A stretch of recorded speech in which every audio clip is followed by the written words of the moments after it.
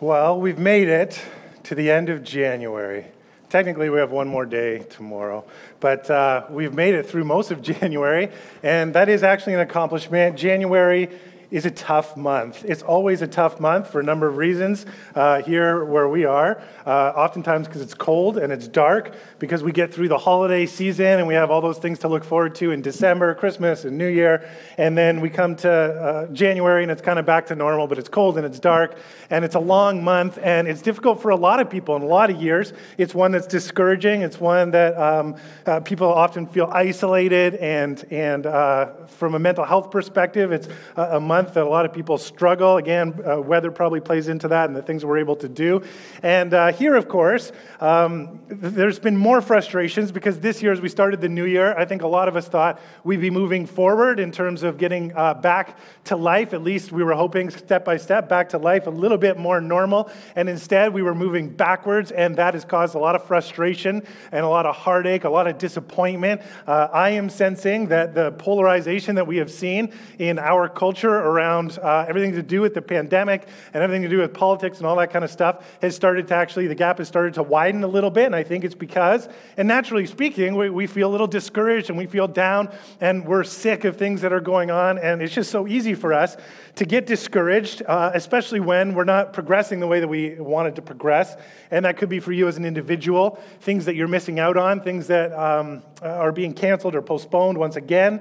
It could be your workplace. And really, I think some of it has to do with not just our individual struggles, but of course, a lot of what we're dealing with as a society and as a culture together. And so today, this is my goal. My goal is to bring you some encouragement. My goal is to tell you to keep going. My goal is to share with you why I think we can have confidence to be encouraged, even in circumstances that might be what we want them to be. And so if that's where you're at right now, if you're feeling a little down and a little discouraged, I hope that today you will hear from God as we speak through His Scriptures. Maybe already as we've sung together, and that you might know that God is with us collectively together. God is working powerfully, and that we have great reason to be encouraged.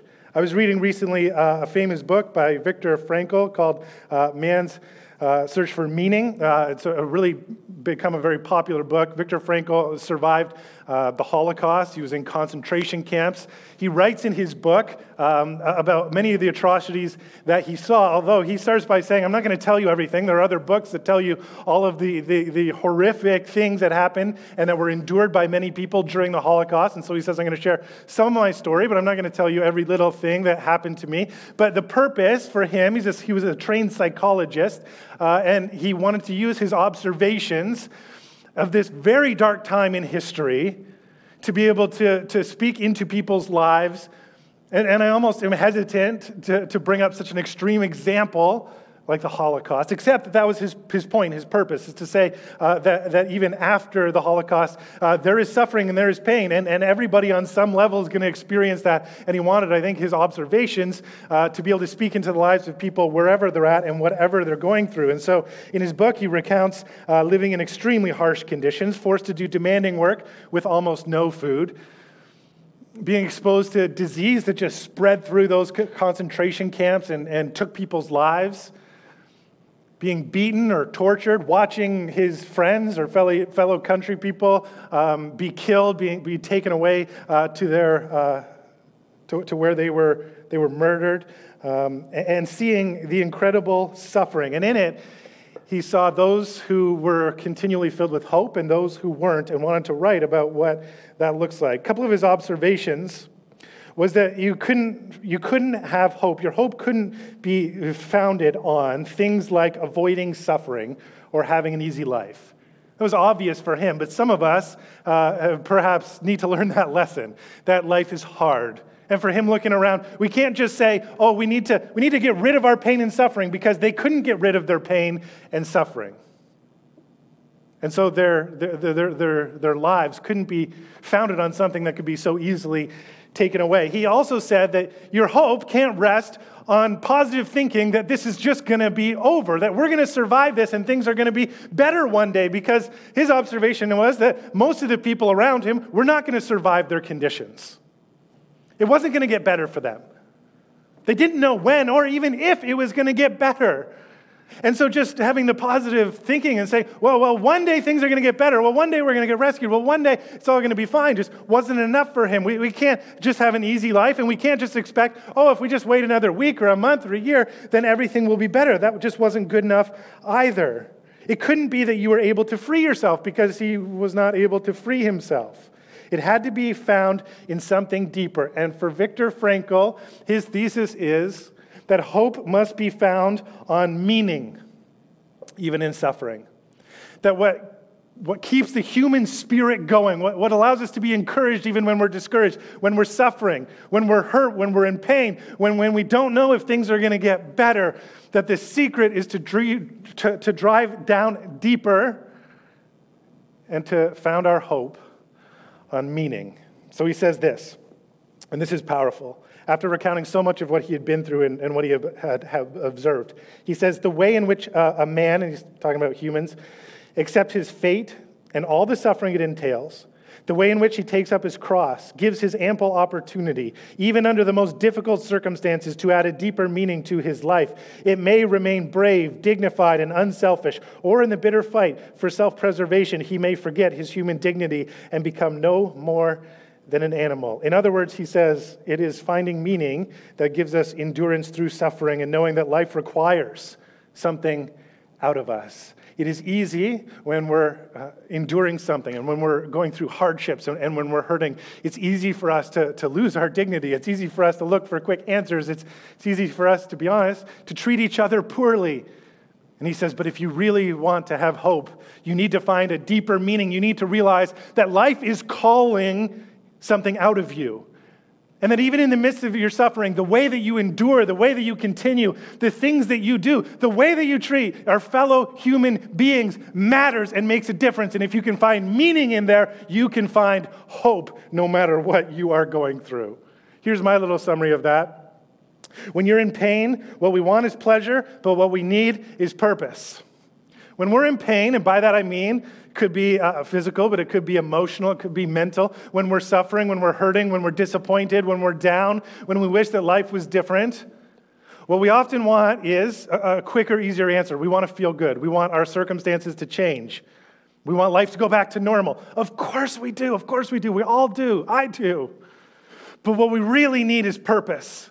When we can't control pleasure, when we can't control our circumstances, when we can't control whether or not things are going well for us, what we need is purpose. What we need to know is that when we wake up, there's something for us, that life is calling something out of us, requires something out of us. And the way that we live and the way that we treat each other and the things that we do all matter. And I would dare to suggest that if you found yourself hopeless or completely discouraged or just so frustrated, then possibly one of the things that you've lost sight of is your daily purpose. What is really meaningful in your life for you to do?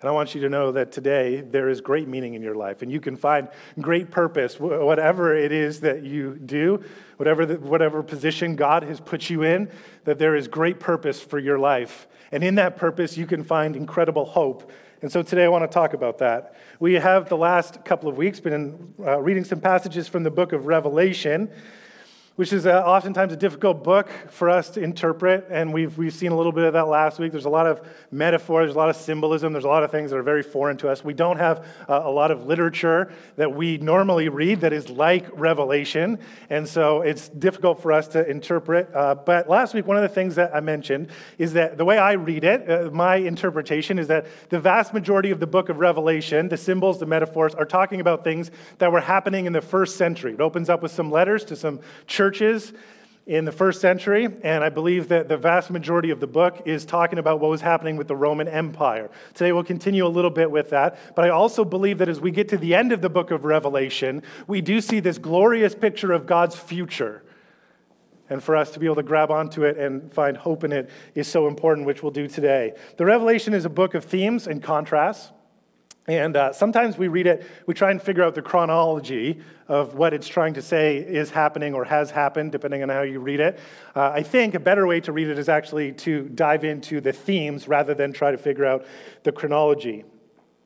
Last week, we looked at the contrast between the beast, which I said is the Roman Empire, represented by Caesar Nero, and the Lamb, which is a representation of Jesus, the Lamb who was slain, the Lamb who sacrificed himself for the world. Today is a tale of two cities. We come to the end of the book of Revelation. I want to talk about two cities. One is talked about as the Babylon, ancient city, but again is representative of the Roman Empire. And the other one is the New Jerusalem, which we're going to look at, talking about God's future with his people. So in Revelation, we see a picture of the city of Babylon, which again represents the Roman Empire. And in chapters 17 and 18, we read about its fall. The Roman Empire, which was this powerful, rich, wealthy superpower, ruled the world of its time, where a lot of people looked at it and said, this is the salvation of the world, the Roman Empire. That's what they believed. That was their propaganda. We are divinely inspired, divinely given the authority to rule the world. And yet, we see that there was great injustices and oppression happening through the Roman Empire. And in Revelation 7 and 18, we get a picture of how it falls. And this is what empires do in our world. Empires rise, often very arrogant, violent, oppressive. Sometimes people think there's never anything you can do about this empire. But empires fall, and we see that in history. They rise and they fall, just like the Roman Empire rose and it fell. Despite its arrogance, greed, and dominance, it would not last out. And this is part of the hope we find in Revelation, is that evil does not win out. So Revelation chapter 18, verse 11 to 13, I'll read to you a little bit about why people thought that this empire was attractive, but also its downfall. So listen to this. It says, "And the merchants of the earth weep and mourn for her, since no one buys her cargo anymore, cargo of gold, silver, jewels, pearls, fine linen, purple cloth, silk, scarlet cloth, all kinds of scented wood, all kinds of articles of ivory, all kinds of articles of costly wood, bronze, iron, and marble, cinnamon, spice, incense, myrrh, frankincense, wine, oil, fine flour, wheat, cattle, and sheep, horses, and chariots." It's a long list because you're supposed to go, wow, they had it all. They bought everything off of everybody. They were making the merchants rich. They were wealthy and luxurious. They had it all. And slaves, that is human souls. And you go, whoa, that took a turn. Human souls, slaves. They bought everybody's stuff. They were wealthy. They had it all. They were a culture of luxury and of you can get whatever you want and of abundance and abundance and abundance. And everybody, oh, this is great because they'll buy our stuff. They'll buy our stuff. What will they buy? Everything. It's such a long list. They're so wealthy. But even they would buy slaves, human souls. What? What was the cost of this wealth? That even at the cost of the lives, the souls of people? Then it says, "The fruit for which your soul longed has gone from you, and all your delicacies and your splendors are lost to you, never to be found again.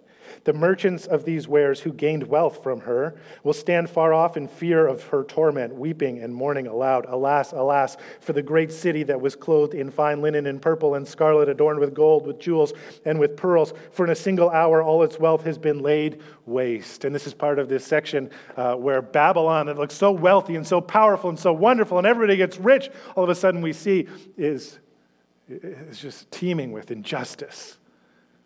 And it's fallen. And by the way, little offshoot, but in a society that we live in that is very materialistic and consumeristic and driven by money and how much more money can we have and how much more stuff that we can have, I think we ought to stop and pause and just be reminded that every wealthy empire rises, yeah, but falls, and that there must be something better than that. To think about the cost of the wealth for some at the expense of others. Big, again, theme of Revelation. Of yes, it looks powerful and wealthy, but also destructive for some, even souls being bought and sold. It's the promise of luxury, but at a great cost. And by the way, it was never really satisfactory. It was a mirage. It was superficial. Oh, we're going to get everything that we want. It's good for business. We're going to have all of our desires. And yet we see wasn't enough. All the delicacies gone, lost, not to be found again. Business shut down. It just is not strong enough. The description of this city Again, the city of Babylon, which represents the Roman Empire, often in the book of Revelation, is that she is a prostitute. Think about that for a second. And in some translations, by the way, much of a harsher word than prostitute. But think of what a prostitute is. A prostitute is paid for pleasure. There is really no expectation for faithfulness, loyalty, love, or a real relationship. It is a transaction.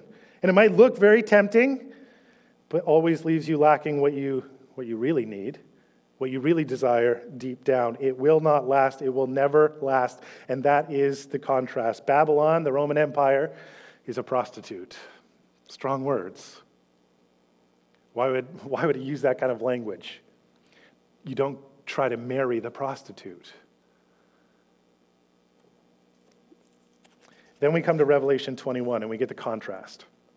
This is another city, the New Jerusalem, and there's going to be some fantastic metaphors here that we can learn from that are supposed to contrast this prostitute that looks like it'll give you everything that you want but can never really satisfy, that rises in arrogance and violence but will ultimately fall. Now we read about the city of God. There's so much here for us. It says, Revelation 21, verse 1, "Then I saw a new heaven and a new earth, for the old heaven and the old earth had disappeared, and the sea was also gone. And I saw the holy city, the new Jerusalem, coming down from God out of heaven like a bride, beautifully dressed for her husband." You see the contrast. Here is the bride for her husband, for God and his people. I heard a loud shout from the throne saying, "Look, God's home is now among his people. He will live with them, and they will be his people. God himself will be with them. He will wipe away every tear from their eyes, and there will be no more death or sorrow or crying or pain. All of these things are gone forever." And the one sitting on the throne said, "Look, I am making everything new." And then he said to me, "Write this down, for what I tell you is trustworthy and true. This is New Jerusalem. It is the bride, which represents the people of God, as he is making all things new." Let's take a look at some of the symbolism that comes. We're going to skip a few verses down to verse 9, and where we saw the materialism, the consumerism, the oppression, the violence, the arrogance of Rome, of the city of Babylon, metaphorically, we now see the flip side of that in the contrast that is meant to give encouragement to those who are living in Rome, but are longing for something better.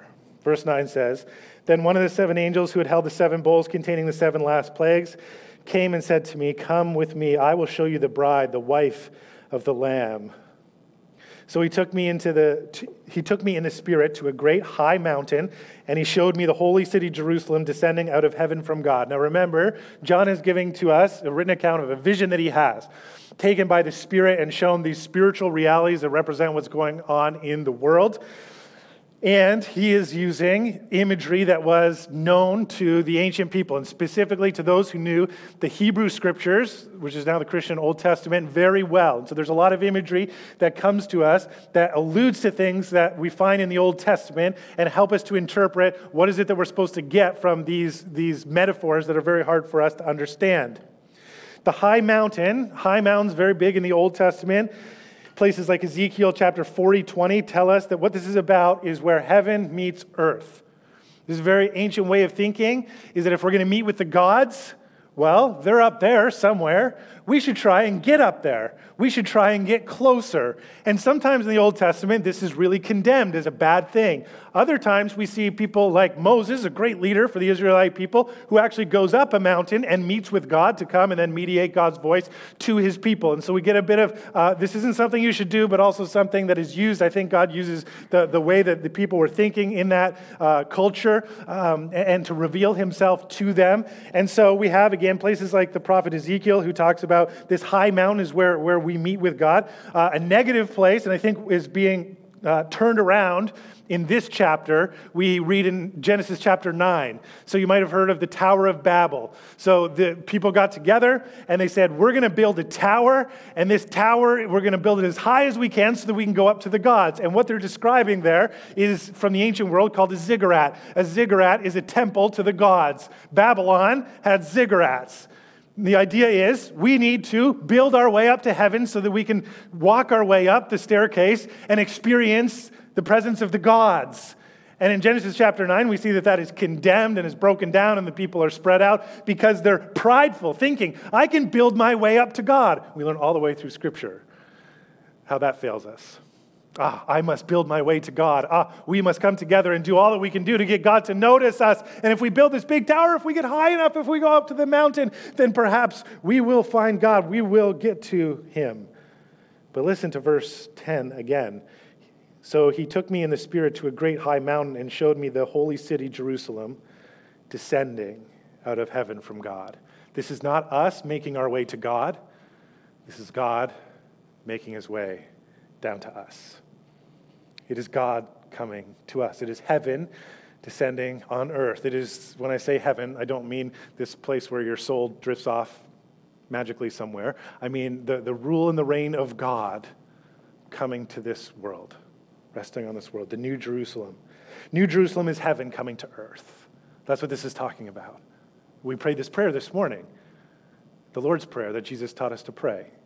Your kingdom would come on earth as it is in heaven. We want here, earth, to operate the way that heaven does, where God gets his way, where God sets all things right, where God leads us. Verse 11 says, it shone with the glory of God and sparkled like a precious stone, like jasper, as clear as crystal. The city wall was broad and high with 12 gates guarded by 12 angels, and the names of the 12 tribes of Israel were written on the gates.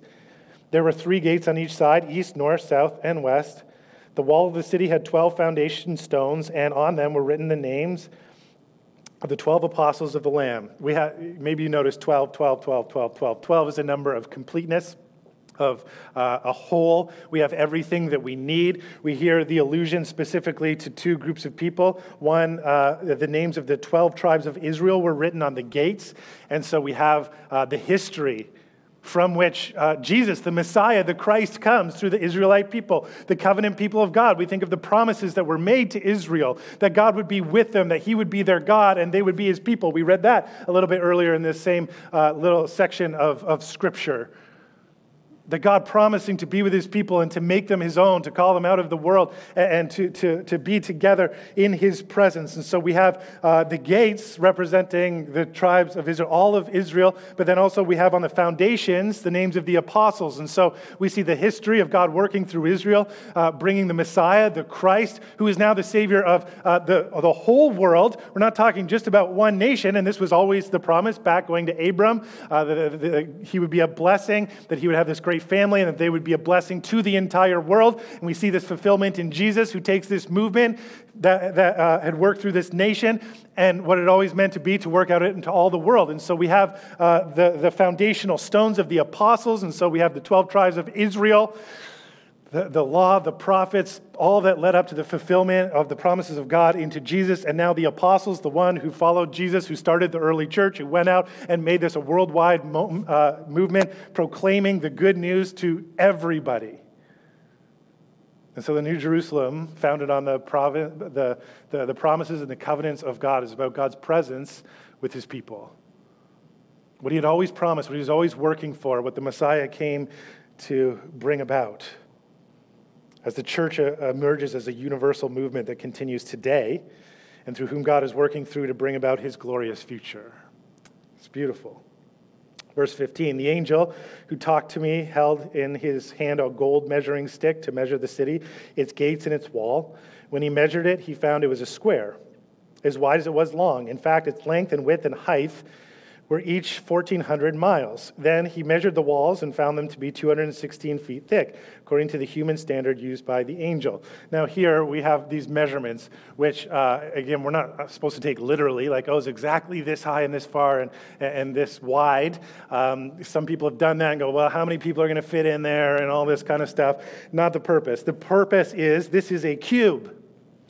And a cube is supposed to make us think of the Holy of Holies in the temple. You can read about that in 1 Kings 6:20. The Holy of Holies in the temple was a cube, all the measurements the same, And in the temple, it was where the presence of God, the concentrated presence of God dwelt. The glory of God dwelt. And it was so holy, most people couldn't go anywhere near it. High priest once in a while, like once a year, would go in to atone for the people. But that is where God is, in the Holy of Holies. And so there was sort of concentric layers of the temple that certain people could get to in their worship, and you can't get a little bit too close. And when Jesus was crucified, the curtain that separated from the Holy of Holies was torn in two. It represents the fact that God's presence is unleashed in a brand new way into the entire world. And in the New Jerusalem, this is the point. The presence of God is teeming all the way through creation. It's unleashed everywhere. This is what happened when Jesus was victorious over sin and in death, a great fulfillment. And so now the New Jerusalem, which is heaven coming to earth, is the presence of God permeating every aspect of creation, renewing and restoring all things. And what had been thought by the people to be this area in the temple, we go to the temple, that's where God's presence is. That's where we worship. Now now we're working its way out, back into the world, back into creation, where we can find God's presence everywhere and in everything. All over the place, God's presence is working. Verse 18 says, the wall was made of jasper, and the city was pure gold, as clear as glass. The wall in the city was built on foundation stones, inlaid with 12 precious stones. The first was jasper, the second sapphire, the third agate, the fourth emerald, the fifth onyx, the sixth carnelian, the seventh chrysolite, the eighth beryl, the ninth... They just put these lists in to annoy preachers. The 10th chrysoprase, the 11th jacinth, the 12th amethyst. Okay, you go, again, partially, okay, there's a lot of very valuable stones here. They're precious, and they're glowing. They're glorious. They're beautiful. The first 9 we would notice were worn on the breastplate of the high priest. You can read about that in Exodus chapter 28, verses 17 to 20. That is the priest who mediates the presence of God would wear all of these kind of jewels on them. In Ezekiel 28 reminds us that these precious stones are in God's paradise, is depicted in the Garden of Eden.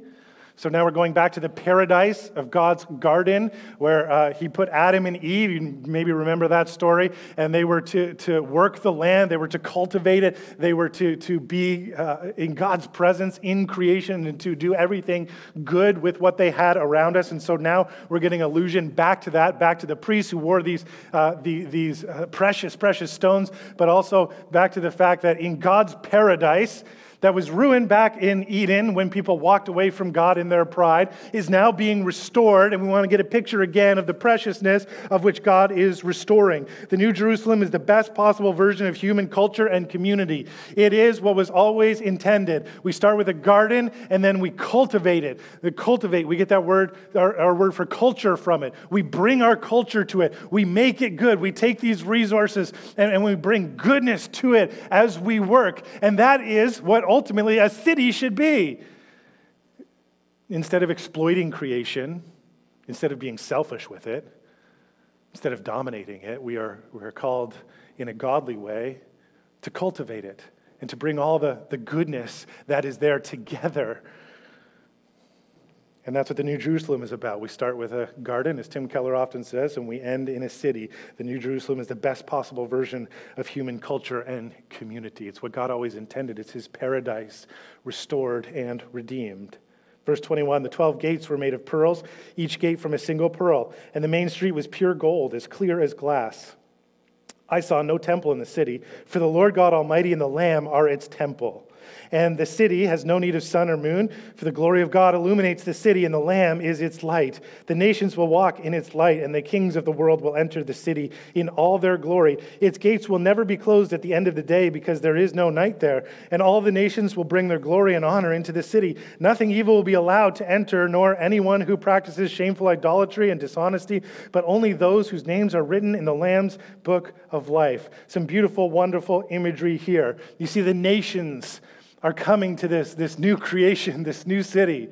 The nations that had been exploited in Babylon or in Rome, that had been, part of this transactional relationship that could never continue and was never satisfying and that cost the lives of vulnerable people. Well, now it's the nations. You come, this is a universal movement. Wherever you come from, whatever your nationality, whatever your background, invited to come and to be part of what God is doing to renew His creation. You can be part of this new city. The gates are never shut. No one's forced in, but all can come and enter and bring the best of who they are. But the evil is kept out. That this is a place where all that has ruined God's creation is now free of. God is making all things new. Such a beautiful picture, and there's so much there for us.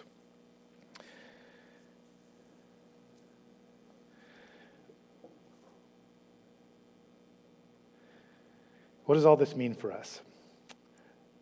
What do we take from this? What do we take in our circumstances? Again, very different from the people of the first century.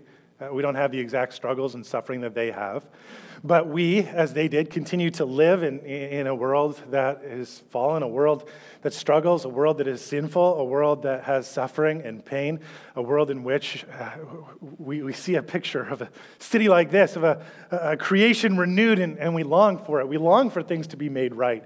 We long for the suffering to be dealt with. We long for injustice to be dealt with. We long to be with God in this powerful way. What does it mean? I think it means that as God makes all things new and is restoring creation, Christianity is not about believing a list of things and waiting until we die to go to heaven, but it's about partnering with what God is doing to restore all things. We're called to follow Jesus, and in that, to be outposts of hope, pointing to the new creation, pointing to the restoration of all things, pointing to what the victory of Jesus already has assured.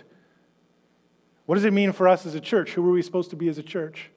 An outpost of hope, a sign pointing towards the victory of God, a sign pointing its way into the glorious future that God has promised us. Rooted in the past, rooted in the promises and the covenants of God, rooted in the fulfillment of those promises in Jesus Christ, rooted in the Spirit working in our lives now. And by the way, if you just look around, you see, it's easy to see so much negativity in the world. It's easy to see the struggle. It's easy to see the pain and the suffering, and it's there, and we don't diminish it. We need to grieve it and to mourn it. But if you will look, you will also find signs of the kingdom that is already broken in and continues to break into our world. Signs that God is at work. Signs that God is moving us into His glorious future, and He is calling us, and He's calling our lives to be part of it, to move with Him as we move towards this glorious future. Here's how N.T. Wright puts it. He talks about the resurrection of Jesus, the fact that Jesus died, but then was resurrected, came back to life, which is this monumental picture of how God takes everything that looks like it's ruined and destroyed and then renews it. And what happened to Jesus and His resurrection happens for all of us. It's a call for all of us as we have faith in Jesus that we will be resurrected. And not just us as individuals, but this whole world is being put back together. So N.T. Wright puts it this way, talking about the resurrection. The point of the resurrection is that the present bodily life is not valueless just because it will die. What you do with your body in the present matters because God has a great future in store for it. What you do in the present by painting, preaching, singing, sewing, praying, teaching, building hospitals, digging wells, campaigning for justice, writing poems, caring for the needy, loving your neighbor as yourself will last into God's future. These activities are not simply ways of making the present life a little less beastly, a little more bearable until the day when we leave it behind altogether. They are part of what we may call building for God's kingdom. Everything that you do, even when you're suffering and hurting for the kingdom, matters because it will last into God's glorious future. Isn't that spectacular? There is great meaning in your life. You have a great purpose, whatever you are doing, whatever you've been called to. When we're in pain, what we want is pleasure, but what we need is purpose, and God has given us so much purpose. To be part of His kingdom as He builds it, as He renews it, as He restores it. As I said at the beginning, I've noticed recently there's a widening gap for many. I get it, and I totally get it. Frustrations. It's been a frustrating time. Arguments with people who see things differently than you. I understand that too, because all of us, we want things to get better. We may think that we see a way for things to get better, and when people disagree with us, that can be hard to understand. It can drive something inside of us that might turn us negative, that might turn us against each other. And I think our call is to rise above that as a church and to unite around a greater purpose and to find meaning in the things that God is calling us to do. How can you find your purpose? You say, well, what's my purpose? What am I supposed to do? Broadly speaking, we might say, well, the kingdom of God is our purpose. You say, well, that's great, but what on earth does that mean? Where do I find the kingdom of God? Look for where God is at work in your life. I can't tell you what it is. But I would suggest that every day you look for God in your day. Where is God doing something? Where do I see little sparks of his kingdom, of his forgiveness, of his peace, of his joy, of his grace? Where do I see opportunities for those things to be worked out in my life? And then join him there. It's going to look different for all of us. I can't tell you specifically what your purpose is, but I know that it's all around you. It's not hidden from you. It's right there. Let me give you some suggestions. But again, I can't tell you where you're going to find purpose specifically. Students, you're trying to earn a degree under very unusual circumstances. You've lost out on experiences that you probably wish you would have in order to gain knowledge and skill to contribute to the world. I hope. Keep on. It matters. What you do matters. What you're training for matters. You can contribute to this world for the kingdom of God, and it matters. And I know it's hard. And I know this is probably not what you wanted for your university experience. Keep on. It matters.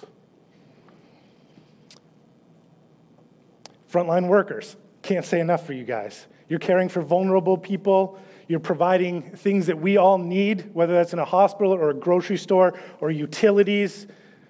And we couldn't do this without you. It matters. Keep on for the kingdom. Parents, you are spending way more time with your kids than you probably ever imagined. And sometimes that's awfully stressful, and you need a break, and maybe you've been working from home, and you've gone back and forth between having your kids with you in your house and kids at school, and you're trying to catch up with things, and you probably have a picture of what you wish school was like for them right now, and it might not match up. It probably doesn't match up with what they're experiencing.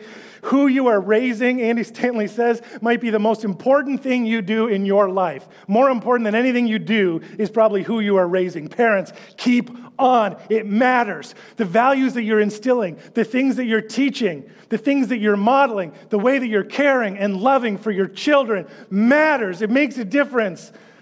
You're expanding the kingdom of God to them when you love them and care for them and shepherd them. Encourager, prayers, teachers, volunteers. I can't list everybody. What you do matters. What is done for the kingdom of God lasts into his future. When you get discouraged, when you get frustrated, when you get tempted to turn to the negative, when you think I'm not making a difference in anybody's lives and I'm just working so hard and I feel burned out, you have a purpose. God is restoring all things, and he's saying you can be part of it to use your circumstances and your gifting and who you are in ways that you might think are small or insignificant. They are not. And we are called to be outposts of the hope of God, living on purpose. Keep serving people, keep loving people, keep encouraging one another. None of this will pass away. All of it survives into God's glorious future. And I believe, with all my heart, that God has put us here, Westside Church, to herald his kingdom to Hamilton, Ancaster, and Dundas. I believe that not only as individuals we have purpose, but Westside Church has a purpose. We're not here by accident. We're not simply surviving through a pandemic. What we do collectively, what we do together for the kingdom lasts into the future. And I believe it is very on purpose that God has given us meaning to be an outpost of hope for Ancaster, for Dundas, for Hamilton. To be here, to let them know that God's presence is with his people. And even if you don't feel it right now, and even if you see all the negativity and all the hardship, that God is calling us forth from his glorious future to live that in the now. And the way that we treat each other, and the dignity with which we live and with which we give to each other, the way we treat our fellow human beings makes all the difference. This is Jesus calling us to be part of the kingdom where our number one priority is to love God with everything that we are and to love our neighbor as ourselves. It matters more, as much, if not more, than ever when the world is struggling. A world that needs to see that there is meaning and that there is purpose, and that we believe it and that we are willing to partner with God on it. You want to know, man, it's been a tough season. I was talking to church leaders this week, and church leaders are discouraged, just like everybody else, because we can't gather the way that we wanted to, because we can't do some of the things in groups that we wanted to, because our people are struggling, the people that we love, the people that we want to see doing well. So I thought maybe I'll just read you a couple of things that we've done as a church over the last 2 years that have had real meaning. And there's a whole bunch that I can't list. There's all kinds of stuff, but I just want to remind you, because this is us. This isn't like a program or, I don't know, whatever. This is people, you, who have decided to be on mission for the kingdom of God in Hamilton, Ancaster, and Dundas. Some from out of town watching us online and being part of what we're doing here. And I believe God is working in powerful ways and will continue to. And I want to encourage you that in your personal life as well as for us as a church. We've had our children a year and a half ago do some artwork and sent it to a prison, to Brighton. Tough place to be all the time. Tough place to be in the pandemic. Prisoners, and just to line the walls with things that are bright and cheery and encouraging from our kids. Westside Kids did that. We've donated over a ton of food to Hamilton Food Share to resource local food banks. Literally over a ton of food, more than 2,000 pounds. We've made donations to women's shelters when in a time where people who are suffering from domestic abuse have found it an even more challenging and dangerous time. We've donated more than $21,000 to Food for Kids. Do you know how many meals, do you know how many weekends of meals for kids that is? Thousands. Some of you have led people to Jesus during this time. I've heard the stories. Some of you have hosted or invited friends to Christmas outreaches in person or online. Some of you have driven friends to make sure that they can come to church and worship in person. Some of us have learned how to record, edit, and live stream a service. Thank you to our tech team. Nobody ever really sees you guys, but you have been working every step of the way to make sure the message of hope get out to people when they can't be here in person, and we love you and we appreciate you.